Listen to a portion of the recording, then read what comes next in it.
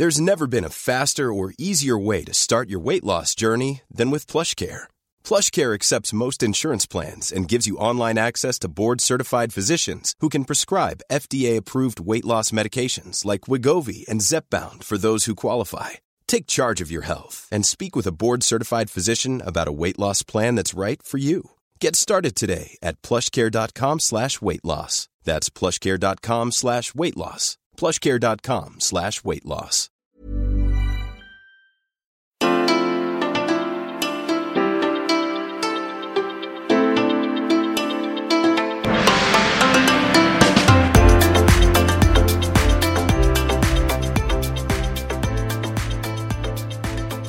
Hej allihopa och välkomna till Vagabonds podcast Resor med Vagabond.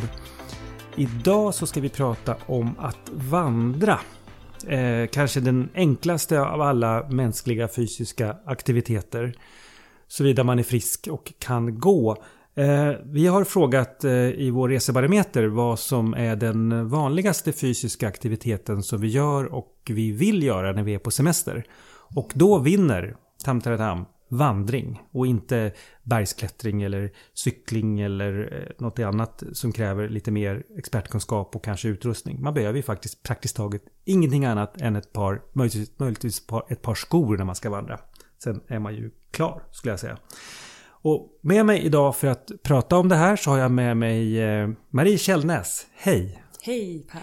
Vem är du? Ja, jag är chefredaktör på Utemagasinet. Just det. Och Utemagasinet skriver väldigt mycket om att vandra både i resten av världen så att säga och i Sverige. Mm. Men idag så ska vi prata om Sverige. Ja, det är lite mer fokus på Sverige just nu. Ja, det är ju så av en känd anledning. Och var ska man vandra i Sverige? Och jag tror att väldigt många förknippar vandra i Sverige med att ge sig upp till fjällen. Själv har jag haft lite likhetstecken mellan vandra och fjällen. Men de senaste åren har jag ju precis som många andra mer och mer lärt mig att det finns ju väldigt många andra vandringsleder. Och därför tänkte vi börja söderut i Sverige och sen ska vi sakta jobba oss uppåt genom vårt avlånga land. Så vi tänkte börja på Öland, eller hur Marie? Vad är det för led du vill tipsa om där? Ja, jag har sommarstuga på Öland och rör mig där väldigt mycket på somrarna. Och det finns, om vi pratar om fjällvandring så är ju det väldigt kuperat oftast. Mm. Och medans vi har då Sveriges plattaste vandring på Öland. Och det som jag skulle vilja tipsa om det är Mörbylångaleden. Mm. Och Mörbylånga är ju en kommun som ligger på södra Öland. Jag tror att det är bara 2 kommuner. Borgholm i norr och sen har vi Mörbylånga i söder. Mm. Och eftersom jag har stuga där så brukar det bli att vi går lite dagsturer med familjen och så. När vi är på Öland. Och ut och forska oftast för att vi har något fjällprojekt som vi ska ut och träna upp barnen inför. Och det ska bäras ryggsäckar och fikas och pausas och gå. Hur gamla är dina barn? Ja, nu är de fyller 13 och 16 i år. Så nu får man ju verkligen muta för att de ska gå den här platta leden måste jag säga. De är inte helt så här nöjda med bara att vi ska titta på blommor och gå. Det var enklare när de var 5, 6, 7, 8 år? Ja, det var det. Då är det här faktiskt en perfekt familjegrej att gå på Mörbylångaleden. Det har vi gjort flera gånger. Och leden börjar vid Färjestaden. Mm, och där bron kommer över från fastlandet, eller hur? Exakt. Och sen så går den ända ner till södra spetsen. Eller inte riktigt faktiskt. Den slutar precis innan men själva leden. Men sen kan man ändå fortsätta att gå ner till Ottenby. Där fågelstationen och Långian och just det. Allt det här finns. Ottenby känner jag till från Vänner som fågelskådar. Det har nästan sån här ikonisk status i fågelskådarkretsar. Ja, det är det verkligen. Och det finns ett vandrarhem där nere som man kan övernatta på, vet jag. Precis, och om man går den här leden, det är nu kollade jag upp här och det är 83 kilometer och fördelat på 5 etapper. Och om man går här så finns det någon slags boende mellan etapperna då. Om man inte vill tälta då. Nej, just det. Så du kan bo på vandrarhem eller annan sorts logi. Ja, finns det finns på ett par ställen är det STF-anläggningar och så vidare. Mm. Nu vet man ju inte, för nu är det ju, man får ha extra mycket koll nu framöver för man ska göra saker i sommar, vad det är som är öppet och funkar. Man måste ringa och kolla och inte bara förlita sig på gammal information helt enkelt. Precis. Se till att den informationen har lagts upp kanske på deras hemsidor i så fall nu under våren efter att corona bröt ut. Och det finns ju oftast i de här lederna, destinationerna jobbar ju väldigt bra med att informera på sina hemsidor om vad som gäller och aktuell information. Och det finns alltid någon jättekunnig som man bara kan ringa och slå en pling. Vi har tänkt göra så här. Vad tror ni om det och funkar det? Och sådana här vanliga frågor som på den här leden, till exempel bör man bära med sig vatten och fika och sånt där, det man ska äta, för man kommer inte till någon kiosk sådär som jag minns det. Man kan inte plocka vatten ur bäckar som i fjällen, utan man får bära med sig. Helt enkelt, det är bra att stämma av. Just det. Toppen. Vill du veta lite varför man ska gå just där kanske? Ja, det är väl en bra idé. Ja, precis. Och det är ju att vi har Stora Alvaret där. Som är en otroligt speciell miljö. Och första gången, det är inte jag som har anknytning till Öland, utan det är min man. Och första gången jag kom dit egentligen så är jag på riktigt som vuxen. Så man tror ju man är utomlands, för det här landskapet är så platt och torrt och kargt, och jordmånen i sig är jättetunn, och det växer väldigt speciella växter där, och låga blommor, massor av olika sorter. Nu är jag faktiskt inte någon hejare på blommor och sådär, men bara dofterna, orkidéerna och enbuskarna, och det är väldigt örtigt. Och så väldigt fantastiskt ljus också på morgnar och kvällar och ute på Alvaret. Och en del av den här leden korsar tvärs över Alvaret. Ja, vad häftigt. Och det är också det med att resa handlar ju väldigt mycket också om att komma bort till någonting annat än det som man är van med hemma. Och det är kanske därför vi reser ganska mycket utomlands. Men på Öland så får man ju en annan naturtyp än vad många i alla fall av oss är vana med, så att säga, från fastlandssverige. Ja, precis. Så då har vi den här utlandskänslan, annorlunda känslan liksom, inom Sveriges gränser. Vi fortsätter norrut, men inte så långt. Vi fortsätter till en ö som ligger mellan fastlandet och Öland och som heter Blå Jungfrun. Just det. Och den är inte så stor. Nej, jag kan faktiskt våga inte säga exakt hur stor den är i yta, men jag ser den här från sommarstugan på somrarna, och det har blivit våra lite go-to place. Varje år är vi där faktiskt. Jag har varit i 20 år ungefär. Och medan den här Mörbylånga-leden är något jag bara besökt ett par gånger, så är det här en hemmaplan. Det här är verkligen hemmaplan. Ja. Men till att börja med, hur tar man sig dit då? Ja, det är nationalpark Blå Jungfrun. Och man kan ta färja antingen från Byxelkrok på Öland, eller så åker man från Oskarshamn på fastlandet då. Det går reguljära färger från båda hållen. Och det går varje dag under säsongen då. Just det. Och Blå Jungfrun, jag vet att den Carl von Linné kallade platsen för världens grymmaste. Jag har inte varit på Blå Jungfrun. Varför kan han ha gjort det? Ja, men han tyckte det var förskräckligt där. Jag vet inte ifall det har... han har ju uttalat sig så om flera platser. Jag vet som får leva med det här i flera 100 år nu. Ja. Och det är ju, men det har ju en liten grym känsla. Jag vet inte om det är just därför han var så. Men den här... lite mytomspunna, att det ska vara häxigt och Blåkulla. Just det. Som lever kvar. Till exempel så säger de ju att man, jag vet inte om det är sant, men det påstås fortfarande i alla fall att om man plockar sten där och tar med sig hem, och då drabbas man av olycka, och att Oskarshamns kommun, de får tillsända sådana här stenar, har hänt i alla fall flera gånger, att folk som ångrar sig då och vill bli av med den här olyckan. Oj. Det är säkert sant. Det är säkert sant, jag känner det. Jag upprepar det här. Ja, precis. Men hur vandrar man på Blå Jungfrun då? Ja, det finns ju, det här är ju en dagsutflykt normalt. Och då kommer man med färjan, och så blir man avsläppt där i en naturhamn. Det finns ett par hamnar som brukar alterneras, 3 faktiskt, tror jag. Och sen får man vara där under dagen. Och sen hämtar de upp en. Och det är det som ingår när man köper de här båsbiljetterna då. Och då så finns det en led som går runt ön, och jag tror bara den är 3,5 kilometer ungefär. Men det tar ju den där tiden. Det tar några timmar att gå runt där, för att särskilt om man går med barn, och den är kuperad, ön är väldigt klippig, och det är ju granit och granithällar och jättefin urskog där på, och grottor och andra saker att titta på, och en topp man måste gå upp på. Men det är lite som äventyrsstig rent naturligt. Och det är inte bara så här ett barnställ, utan det är en ganska krävande vandring runt. Och man har hela tiden havskontakt, misstänker jag. Ja, precis. Så man går ju runt alltihopa. Men när man står vid land så känns det ju som att den är inte så långt bort. Men när man står på ön, då har man verkligen havet runt omkring, känns det som. Men man är ju i Kalmarsund. Just det. Och hit åker man förslagsvis med morgonbåten och hem med kvällsbåten då? Ja, och den kväll, jag tror det brukar gå hem vid 3 eller något sånt där. Eftermiddagsbåten. Ja, så man är där ute, sen tar det 1 timme, 1,5 kanske. Med båten sen då. Just det. Och det finns ingen mat att köpa på ön heller, va? Nej, det finns ingenting där. Och jag vet ju, det står en skylt där. Jag vet inte om det står kvar, men vi skrattade åt den förra om åren. En sån där vad man får göra i nationalparker. För det skiljer sig lite åt mellan nationalparker. Och där står det förbjudet att tälta, förbjudet att elda och plocka stenar och kvistar och blommor. Och det står också förbjudet att anordna orienteringstävling. Så det känns som det är på förekommande anledning. Men... Okej. Så det är väl en bra varning till våra lyssnare. Ordna ingen orienteringstävling, men vandra gärna. Ja. Blåjungfrun runt. Vi fortsätter upp i landet. Vi ska ju avverka ett antal vandringsledare här, tänkte vi.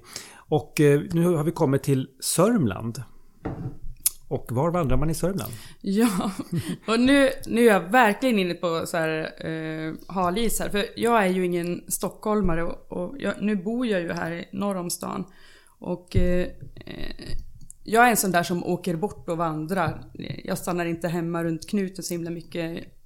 Och faktiskt den här vandringen som jag ska prata om nu, den gjorde jag första gången i torsdags. Ja, men då har du jättefärska i huvudet. Jag har jättefärska. Och jag vet ju att självklart vi har många jätteduktiga människor på Sörmlandsleden och på områdena söder om Stockholm i vårt nätverk på Utemagasinet. Men jag själv bor 3 mil norr om stan och då har man 6-7 mil till de södra delarna. Och då åker jag hellre vidare till någon annan. Till någon annat, ja. För Sörmlandsleden har jag lärt mig, jag har inte gått den själv, men den är ju väldigt praktisk om man bor i söder om stan. Den börjar ju vid Björkhagens tunnelbanestation och så. Precis. Och fortsätter den ett ganska långt 100 mil tror jag. Ja, så det är en jätteled. Så jag plockade en pyttebit av det här och du är bara inne och nosar på Sörmlandsleden här. Men det är något som heter Tornbergsslingan. Och det här är bara en dagstur man kan göra om man bor i närområdet då. Var befinner vi oss i Sörmland då någonstans? Ja, då är vi i... det är 2 naturreservat som ligger där som heter Paradiset och Tornbergets naturreservat. Och jag tror att hela det området kallas för Hanveden, men det är mer ett områdesnamn då. Och om man är inne i Huddinge, om man är i Paradiset då är man i Huddinge kommun. Men sen själva toppen där, Tornberget, tror jag ligger i Haninge kommun. Och det är faktiskt Stockholms läns högsta topp. Oj. Hur högt tror du den är? Ja, vad skulle jag gissa då på? Hammarbybacken är ju inte riktigt 100 meter, va? Det är också en soptipp tror jag. Så den räknas inte. Den är inte naturlig. Naturlig. Okej, naturlig topp. Ja, säg 95 meter då. 111 faktiskt. Oj. Ja, det är storslaget. Ja. Men det är faktiskt, om man inte är från Stockholm så har man lätt den här bilden av hur det ska se ut när man ska gå ut i naturen. Att det ska vara lite som en park. Men det är ju inte det. Utan kommer man ut bara en liten bit så här så är det fascinerande att skogen är så himla fin. Mysig gammelskog och det är små sjöar och myrmark, åkrar och ja. Om vi ska vara väldigt lite praktiska till att börja med då. Om man ska angripa den här leden och ta sig dit med kollektivtrafik eller bil för den delen. Var börjar man någonstans? Ja, det går ju bussar inifrån från centrum. Och det går också att ta sig dit med pendeltåg? Ja, och däremot så kommer man inte... Jag åkte dit med bil. Och då kommer man ända fram till Paradiset och kan utgå därifrån där leden börjar. Okay. Och det finns parkeringar och så vidare där. Men om man ska ta kommunala medel så kommer man att få gå en liten bit. Okay. Men man är ändå ute och går, så det är fint bara att gå på bilvägarna där också, de små, och se vad folk bor där ute och bo i Stockholm på det viset. Ja, just det. En dröm. Ja, häftigt. Samma sak här då, så hur lång tid tar det ungefär? Din runda som du vet. Ja, den där är bara 6 kilometer rundan, och när man kommer upp där, det är lite svag stigning om man går igenom den här fina skogen och så. Och det finns fler slingor som man kan koppla på där. Ja, en hette Sameslingan, såg jag. Det vet jag faktiskt inte varför den heter så, men det får vi ta reda på till nästa gång. Ja. Brinkslingan ska det också finnas någon. Och de är några kilometer och de går ihop med varandra och med Sörmlandsleden där. Så vill man ha lite mer sjökontakt då får man välja någon av de andra. För det finns jättefina sjöar där, Trehörningen bland annat. Men våran slinga den går lite ut på att komma upp till den där toppen där det är ett utkikstorn. Man ser den där till Globen därifrån faktiskt. Wow. Och då har man med sig en flagga som man sätter upp att man har bestigit Stockholms högsta topp. Ja, så måste jag säga också att toppen är 100 meter från den här utsiktstornet. Ja. For the record. Okej, vi fortsätter en liten bit upp, men vi håller oss faktiskt i Storstockholmsområdet. Vi fortsätter upp till Uppland och Roslagsleden. Ja, och den här borde ha vandrat fram och tillbaka, för här bor ju jag. Ja, du bor i Åkersberga.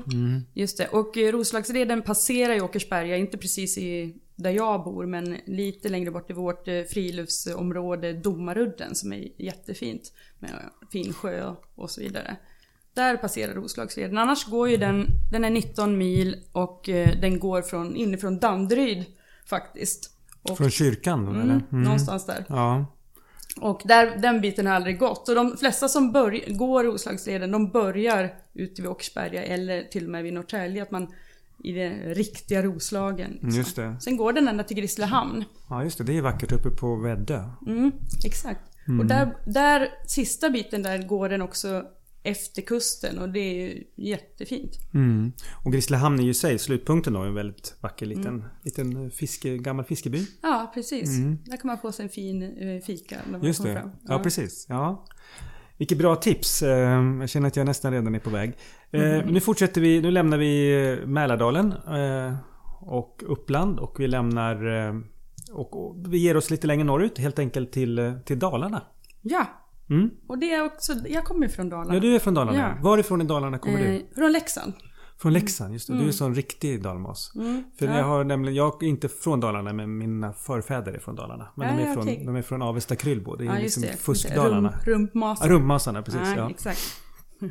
Men okej, Grövelsjön. Ja, Grövelsjön är ju då ganska långt från Leksand också. Men det är många som har stugor där uppe som jag känner hemifrån. Och det ligger ju allra längst upp i Dalarna mot den norska gränsen. Så många vandringar och skidturer man gör i Grövelsjön, då är man ju inne i Norge. Och man ser också att på den svenska sidan så har vi de här mjuka snällfjällen, och sen blir det dramatiskt så fort vi kommer över på norska sidan. Det är som att de bestämde sig för att dra gränsen mellan det milda, mjuka och försiktiga och det dramatiska. Ja, jag gjorde en uträkning för att jag skrev en krönika om Norge och Sverige och just den här orättvisan här, att jag tror att vi har 4% av topparna över 2000 meter och de har 96%. Ja, det är inte rättvist. Fast så höga är inte fjällen där uppe i de här trakterna då. Men på Grövelsjö-sidan, det här är också så fantastiskt fint område för familjevandringar. Och runt här kan man bo på till exempel STF fjällstationen, på Lövåsgården eller på Storsätra fjällhotell, som är de som jag tycker är finast och utgångspunkter till olika vandringar. Och också på vintern, jag har mycket där på vintern. Fin längdskidåkning. Ja, jättefin. Och de är supernoga med spåren och det är bra ställe. Men en vandring som man skulle kunna göra där, och som också om man har barn som pinnar på lite, för det är inte svårt på något vis att vandra i Grövelsjön, men att gå i fjällen med barn, det är ju alltid lite krävande. Man får ha mycket godis i fickorna, och ölkorv är jättebra att hacka bitar och så. Och när vi kommit dit så får den här korven och så. Ja, just det. Ja. Motivation helt enkelt. Precis. Fiskespö kan man också ta med i de här områdena, för då kommer man alltid till någon liten fjällsjö där man kan låtsas att det är jättenära att man får en fisk och så. Ja, just det. Bra tips. Men man kan gå från fjällstationen och upp på Storvetteshångna, som är Dalarnas högsta topp. Och den är på 1204 meter här för mig. Och då passerar man också några fiskesjöar. Och det är en brant, det är lite svettigt att ta sig upp, men det är inte svårt. Och sen när man väl är uppe så är det ju jättefin utsikt in i Norge, och så ser man upp till södra Jämtlandsfjällen till Helax också. Ja, Helax, just det. Om det är fint väder ser man dit. Ja, och det är klart. Jag har inte gått jättemycket, men jag har gått i Jämtland och mitt minne, jag har gått 2 gånger i Jämtlandstriangeln och båda gångerna i september så har det varit väldigt mycket vatten. Man har gått stora delar av leden med vatten upp till anklarna nästan. Ja, inte hela tiden, men ganska långa sträckor. Hur är det i Grövelsjön? Är det liknande förhållanden? Ja, men det kan det ju vara. Men jag har inte faktiskt upplevt det. Däremot så kan det ju vara myggigt om man kommer ner vid vattendragen och så vidare. Så det får man ju leva med lite. Uppe på mer på fjället så slipper man ju alltid det. Just det. Och det är därför just den här slutet av augusti, början av september är populärt att vandra. För då brukar myggen ha gett sig. Precis. Och så brukar det också vara torrare. Ja, just det. Normalt sett. Utom när jag gick då. Ja, just det. Jag lyckades pricka in 2 stycken extremt regniga och till och med snöiga perioder i början av september. Ja, och sen nästa gång man ska ut och vandra, då packar man efter det och så blir det tropisk värme istället. Precis. Ja, från Grövelsjön så fortsätter vi upp till Härjedalen och jag tycker det är det mest spännande namnet på en vandring som du har gett mig och det är Finn 5 fall. Ja, och faktiskt så har jag bara funnit ett fall av de här själv. Och jag tycker att det är ett tips. Jag valde den här grejen då, Finn 5 fall. Det är egentligen ett paket som man marknadsför i Vemdalen. Och jag har bara provat den ena här. Och det handlar om att de har 5 stycken vattenfall som de tycker är värda att tura till i området. Och sen har de paketerat ihop det. Och jag tycker att både för mig personligen och särskilt när man är ute med familjen, som jag vet många är inne på nu, att man ska semestra med sin familj, att man ska ha ett mål för sin vandring. För barn är ju inte med på det här, vi går en sväng. Nej, så här, nej det brukar vara mardrömmen. Ja, man behöver ha något mål. Antingen så går vi fram, mat är också ett jättebra mål. Vi kommer dit och sen så grillar vi marshmallows på elden. Eller man har det som mål. Men vattenfall är ju så himla roligt. Vi vuxna tycker att det är snyggt och läckert och det låter härligt när man sitter där och fikar. Och barnen tycker att det är roligt att plaska, och oavsett ålder egentligen. Och då tycker jag den här att man har ett fall som mål är himla fint. Och det fallet som jag har egentligen inte fokuserat på själva fallet i den här lilla turen som jag föreslår här. Och det är att gå från Storhångna högfältshotell i Vemdalen. Och sen kan man har man en brant stigning upp på Kalfjället och en fjällplatå med jättefin utsikt. Och så kommer man till Samevistet som är en våffelstuga. Och sen kan man gå vidare därifrån också med jättefina vyer över fjällen. Och så kommer man till Fallmoran som är en gammal fäbod. Och där finns den här vattenfallet, Fallmoranfallen. Och det är inga märkvärdiga fall egentligen, utan trevliga ska jag säga. Och hela fäboden är jättemysig. Nu är den används inte, utan det är lite fritidsstugor och så. Men det är bara miljön att få sitta där i den här gamla husen. Det anor från 1600-1700-talet. Fantastiskt.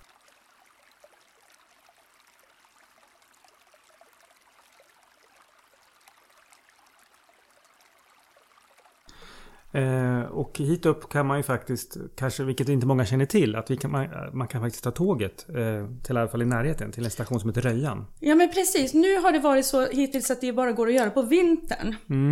Och det är jättesmidigt. Så kan man bara ta en taxi eller transfer om man har bokat ett boende till Vemdalen. Men annars på sommartid så just nu ska jag inte säga, utan som det hittills har varit, så har man fått åka till Östersund sommartid.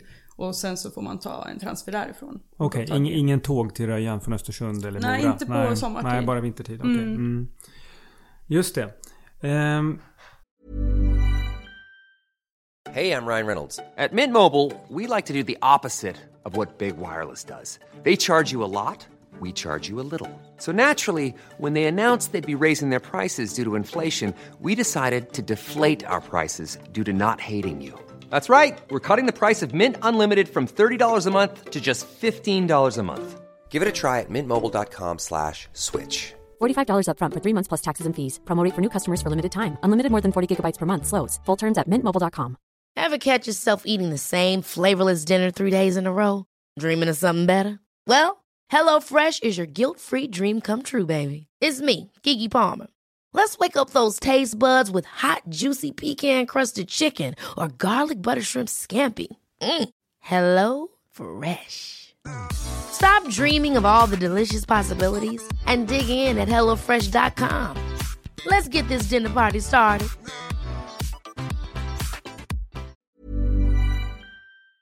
Då fortsätter vi upp till självaste Jämtland där jag har vandrat. Men inte Jämtlandstriangeln som är en populär vandringsled för nybörjare kan man väl säga. Utan till Vålådalen tänkte jag att du ville tipsa om. Ja, och det var ju lite bara för att jag tänkte att som du säger att många har gjort Jämtlandstriangeln. Ja, den är känd. Eller så känner man till den så att man kanske inte behöver tipsa om den. Och det är ju en jättefin vandring och det är lite mycket folk där och särskilt om man går på högsäsong. Det är inte alltid så där blött som du har råkat få det. Utan den är ju verkligen vackert dragen också. Och så kommer man till några av de allra finaste stationerna som finns där också med bra mat och ordentligt som... Verkligen, där kan man ju faktiskt gå utan att ta med sig en enda matbit. Ja. Det finns ju på alla de här 3 stationerna finns det ju numera restauranger. Till och med på Sylarna var ju sist ut för något år sedan. Ja det gör det. Men nu ska vi vara i Vålådalen. Nu ska vi vara i Vålådalen och det är ju i södra Årefjällen. Och man, när man kommer dit, man tar tåget, man kan ta nattåget till Åre eller nerifrån. Undersåker. Ja, precis. Man går av i Undersåker. Stationen före Åre. Ja. Och problemet där är ju att man måste ta någon slags egen transport till starten. Om man ska till Vålådalens fjällstation så kan de ordna transfer därifrån. De kan hämta en om man har bokat där, ja. Ja, precis. Och man kan köpa transfer via dem om man bara ska dit ändå. Ja, just det. Och det finns ju taxibolag som kör fasta priser, vet jag. Precis som Stockholm och Arlanda har de fasta priser. Har jag själv varit med om det. Ja. Och annars kan man ju också ta bilarna fram dit, ja. Just det går också. Men vad är det som är så bra med Vålådalen och vandra där? Ja, det är fina områden. Vi är ju fortfarande i Jämtland så det är lite lika. Men det är skog och kalfjäll, väldigt, väldigt vackert. Jag har ju minnen av mina favoritplatser som är Lundörstugan. Som är en dagsetapp från Vålådalens fjällstation. Och den ligger bara så fint. Sist jag var där är 10 år sedan, men jag har fortfarande den bilden på min Facebook så här i bakgrunden. Men de har en liten kärn och sen är det en vedeldad bastu som ligger bara superfint. Och sen fjällstugan och man kan tälta vid den där kärnen. Det är ett riktigt sådär pangställe. Och sen har turen har varit där och varit där när det har varit så här spegelblankt på kärnen och jättefint väder. Underbart. Ja. Annars så går man den här Vålådalsfyrkanten brukar de kalla den. Och den går då från Vålådalen till Lunddörren som jag sa. Vålåstugan och Stensdalen. Och sen är man tillbaka till Vålådalen. Och går det då som en variant på Jämtlandstriangeln helt enkelt. Ja, precis. Och det är också en populär turled på vintern med skidor. Känner jag till, ja. Ja, det är det. Jag var nyligen faktiskt i krokarna där, men jag stannade i Trillevallen som är mellan tågstationen och Vålådalen kan man säga. Så passerar man Trillevallen. Just det. Vid fjället Väliste kanske man säger. Väldigt fin längdåkning. Fantastiskt fina, de drar spåren där, de är helt perfekta. Ja, de säger att det där är Åre folkets eget fjällområde. För alla turisterna är i Åre, då är Åreborna i Ja, precis, för de har ju också lite utförsbackar där. Ja, det har de. Som är helt okej faktiskt. Det är de. Okej, men då lämnar vi fjällen faktiskt. Vi håller oss kvar i Norrland, men vi åker ut till kusten, till Höga kusten. Just det, och här har vi... Höga kusten så har vi ett event med Utmagasinet varje år som heter Utefest. Och det är därigenom som jag har lärt känna Höga kusten egentligen. Var är ni någonstans då? Var i området? Ja, då är vi i Skuleskogens nationalpark. Just det, den känner jag till. Vid Skuleberget. Precis, vid Skuleberget. Som också är en slalombacke på vintern. Ja, fast jag vet inte, liftarna har varit nedlagda, men jag tror att det är på gång att det ska bli det igen. Ja, de är nedlagda. Jag har åkt upp i dem på sommaren med barnen, men det är ju några år sedan nu. Ja, precis. Men den liften går inte längre. Så. Nej, den har inte gjort det de senaste åren i alla fall. Nej. Men det har varit på tal att det ska dras igång där. Men toppstugan är igång och man kan ju gå upp dit och vandra upp dit. Och sen kan man också klättra via Ferratan som är där.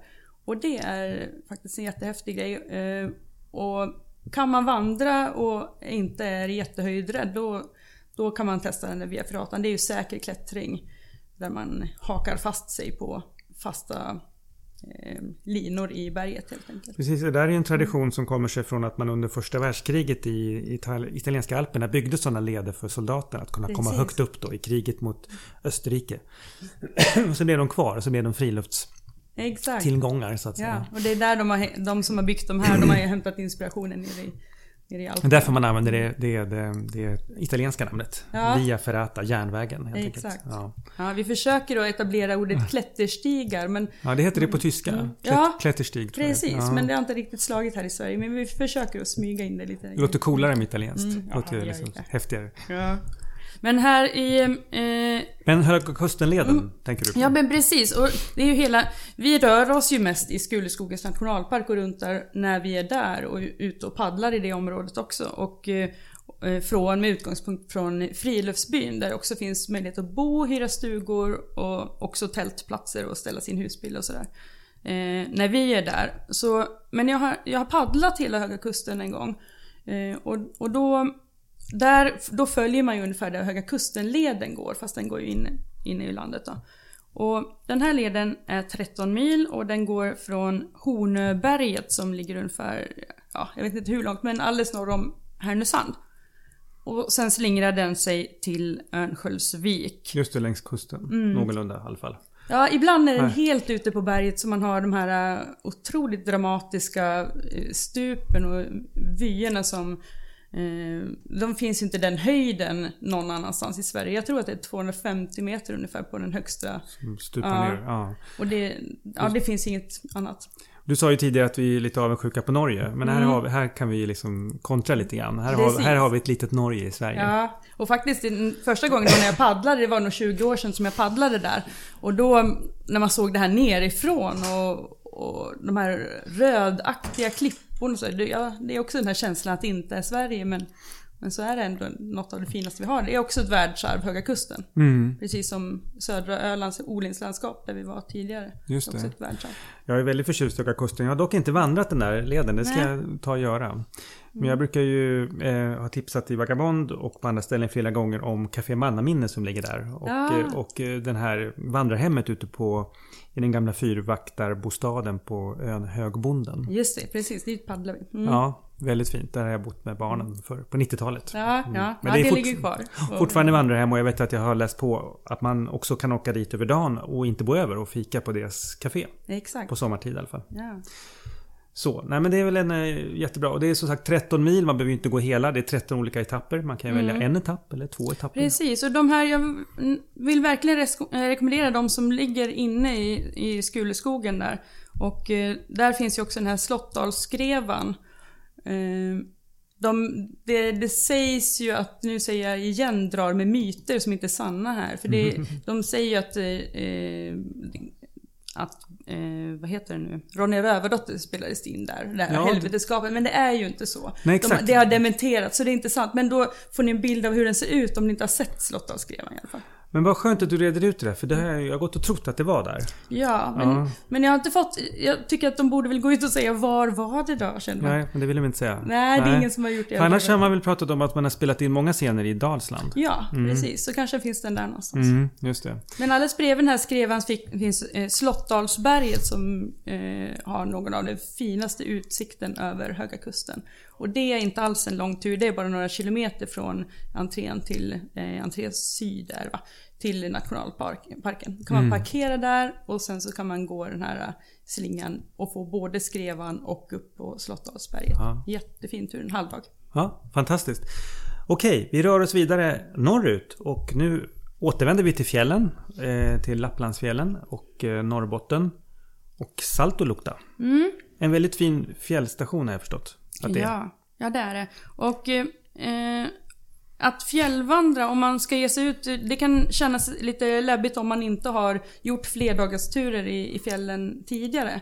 Det är ju faktiskt väldigt mycket man måste ha koll på om man är i väglöst land, vildmark och inte har gjort det förut. Man behöver ganska mycket utrustning och man behöver vara beredd på att vädret, det kan ju vara vinterväder mitt i sommaren. har man tältat och ska gå och lägga sig och allt är blött och hur ska man klara sig när det blir 4 minus. Och det händer ju. Men ett första steg, om man tycker att man ändå vill testa, så vill jag verkligen rekommendera att hitta en fjällstation, ett boende som ligger väldigt bra till i riktiga fjäll. Och sen kan man göra dagsturer därifrån. Det är något som alla klarar. Precis, och Saltoluokta är en sån bra bas då. Det är en väldigt fin fjällstation med restaurang och allt man kan tänka sig vill behöva. Bastu för att värma upp sig efter precis, jättefin bastu med så här stort fönster som man ser ut över fjället och vattnet. Det är också, vi är inne på Norge, så de har ju den här fördelen att de har fjordarna in i sina fjäll hela tiden. Och jag tycker att de finaste delarna av svenska fjällen, det är när vattnet kommer in. Det blir någonting med det här med fjäll och vatten. Man får både och. Vi har en hel del av det också, även om de har mer. De har mer. Ja. Vi har ju sjöar. Ja, precis. Jag tycker det spelar egentligen ingen roll för mig, bara det här vatten och fjäll. Liksom. Just det. Och vid Saltoluokta, det ligger väl nära en sjö? Ja, precis, det gör det. Och för att komma dit så åker man ju till Gällivare som är närmast. Så det är tåget, Narvikståget, nattåget, går av i Gällivare och sen så går det bussar till Ritsem som går rakt ut i fjällvärlden då. Då går man av i en station som heter Kebnats. Och där om man är på sommaren, då måste man ta en båt över där. Och den tar en kvart ungefär. Så kommer man till själva fjällstationen då. Så en båt därifrån så är man framme vid Saltoluokta. Det kan ju låta lite krångligt så här, men tänk på att man kommer rent ut i vildmarken. Man är ju så väglöst här. Och det, om vi nu ska fortsätta och dra paralleller till Norge här, så tycker jag att vi har ju någonting speciellt det här, att man kan inte åka bil fram till vår högsta topp och så vidare. Det kan ju de nästan göra. Att de har mycket mer vägnät i sina fjäll än vad vi har. Och man kommer närmare. Så när man har kommit ut till Saltoluokta, då det är exklusiv fjällvärld att få komma ända ut. Så det är värt den där resan. Och sen när man väl är där så har man ju all bekvämlighet. Man kan bo enkelt på en madrass på golvet eller så riktigt bäddad fint som på hotell. Man väljer själv. Eller tälta såklart. Ja, men i närheten där så har man ju säkerheten. Precis, i form av en restaurang och en bar och allt sånt. Ja, exakt. Fantastiskt. Och där gör man då helt enkelt dagsvandringar? Ja, det finns jättemånga toppar runt omkring och man kan... Det är ofta just det här med att ha ett mål för någonting. Jag tycker om att ha det här att man går till en topp, inte bara för att man ska pricka av någon topp, utan för att då vet man vad man ska göra den dagen. Och sen är ju också Saltoluokta en utgångspunkt om man ska vandra Kungsleden, gå söderut till nu står det still här. Ja, vad är det man kommer till? Ja, man går mot Kvikkjokk och kan man också gå norrut mot Abisko. Just det. Och om man skulle vilja gå från Saltoluokta upp till Abisko, då snackar vi om hur långt är det? Man kan inte ens gå precis så, tror jag, utan man kommer behöva få ta en buss däremellan. Okej. Ja. Ja, jag har faktiskt aldrig gått den vägen. När jag har varit i Saltoluokta, då har jag bara kommit in och sen rört mig därifrån. Sen har jag kommit söderifrån när jag har varit i Sarek också. För det är också en utgångspunkt om man ska in i Sarek. Och där finns det ju inga fjällstugor, utan då är det riktig vildmark och knappt några leder. Så då behöver man ha lite koll. Då är det lite mer riktigt vildmarksliv så att säga. Men Saltoluokta är en väldigt bra, kan man säga, kompromiss mellan den som inte känner sig så säker och van på att leva riktigt vildmarksliv och ändå få den här vilda. Men ändå precis. ha den här fjällstationen som en trygg bas i tillvaron. Exakt. Fantastiskt. Okej, då ska vi faktiskt ta det allra sista vandringstipset som du har med dig, och då beger vi oss till Sveriges högsta topp, va? Ja. Och den tipset tar jag egentligen med bara för att jag vet att det är det första många tänker på när man vill fjällvandra. Då brukar högsta toppen, Kebnekaise, dyka upp som den första tanken, även om man kanske inte har gjort det förut. Och att man inte vill börja med något mesfjäll, utan man tänker att jag tar den där, så hög är den ju inte liksom. Nej, 2000 ja, knappt 2100, något strax där under. Och det, jag tänkte bara prata lite om det, bara för att det är en krävande vandring och gå upp på Kebnekaise. Och jag var nog där 3 gånger innan jag kom upp på toppen för att vädret ställer till det. Någon gång var det något knä i gruppen som krånglade så det inte gick att försöka, och sen har det varit väder 2 gånger. För man måste ha koll eftersom man kommer vara ute många timmar.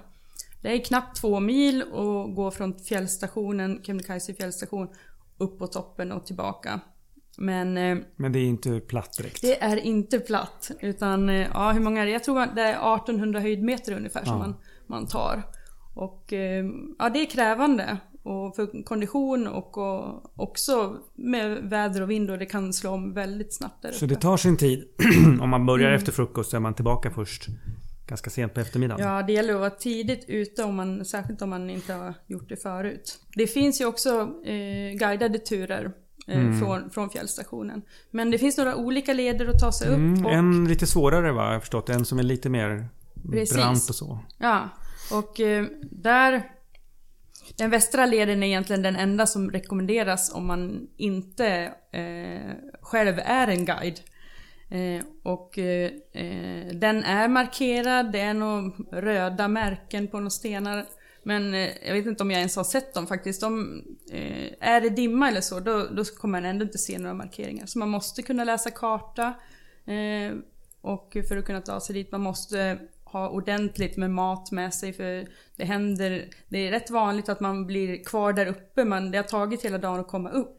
Och att man inte orkar gå ner då. Så det finns alltid folk som övernattar där uppe, och det finns någon sån nödstuga och så vidare. Nu ska jag säga direkt här att det var några år sedan jag var där senast, och de har både byggt ny stuga där uppe, och sen har de också haft såna här stenlagda trappor som det har varit byggarbetare från Nepal som har byggt vissa partier så att det inte ska vara stenskravel att gå i.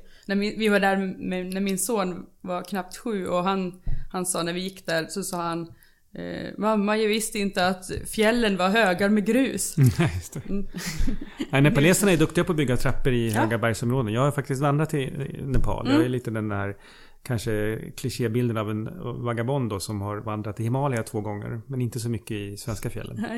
Jag har gjort det bakvänt. Jag försöker ta igen fjällen på sistone. Men där på många ställen i nepalesiska Himalaya, på väldigt höga höjder, så är det ju faktiskt stentrappor, ordentliga stentrappor i alla sluttningar, för att det är faktiskt så befolkat helt enkelt. Så man har sedan hundratals år tillbaka byggt stentrappor, och där sker ju transporter också. Folk kommer och går med drickabackar och mattransporter liksom.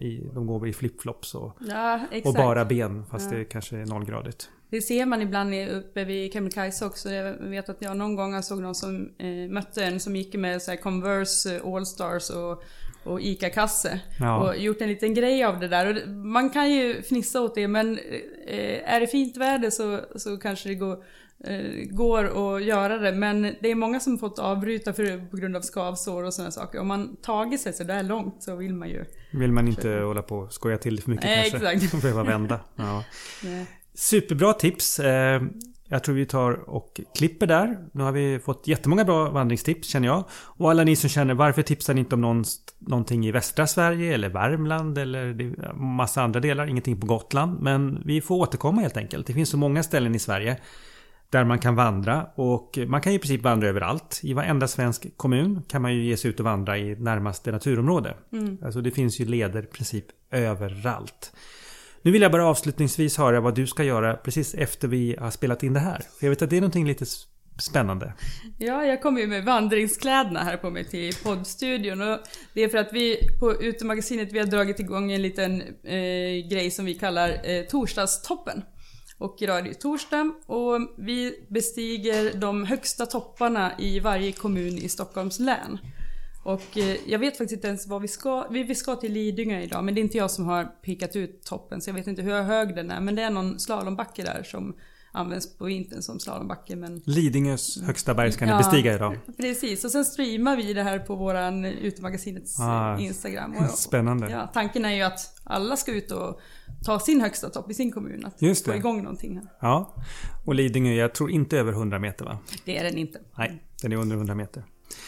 Okej, tack ska du ha för att du kom. Ja, och ut och vandra allihopa. Tack ska ni ha. Tack, hej.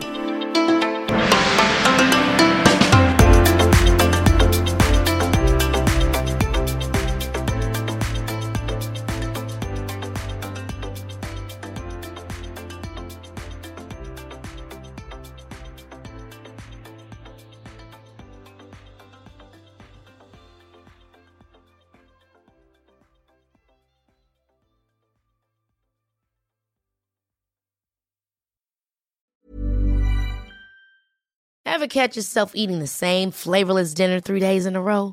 Dreaming of something better? Well, HelloFresh is your guilt-free dream come true, baby. It's me, Keke Palmer.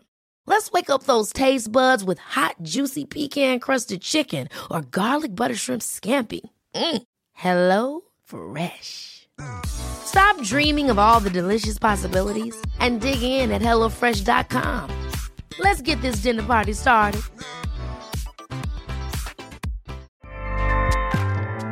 Acast powers the world's best podcasts. Here's a show that we recommend. The Real Housewives is a guilty pleasure for most, but if you're looking to not feel guilty about that pleasure, tune in to Everything Iconic with me, Danny Pellegrino, where I break down all the messy moments and behind-the-scenes antics of Bravo's popular franchise. And on Everything Iconic, I also interview celebrity guests like Kelly Ripa, Keke Palmer, Drew Barrymore, Cameron Diaz, and more about their guilty pleasures, their past work, and so much more. So if you're pop culture obsessed and find yourself watching way too much reality TV like me, tune in to Everything Iconic with Danny Pellegrino, wherever you listen to podcasts. Acast helps creators launch, grow, and monetize their podcasts everywhere. Acast.com.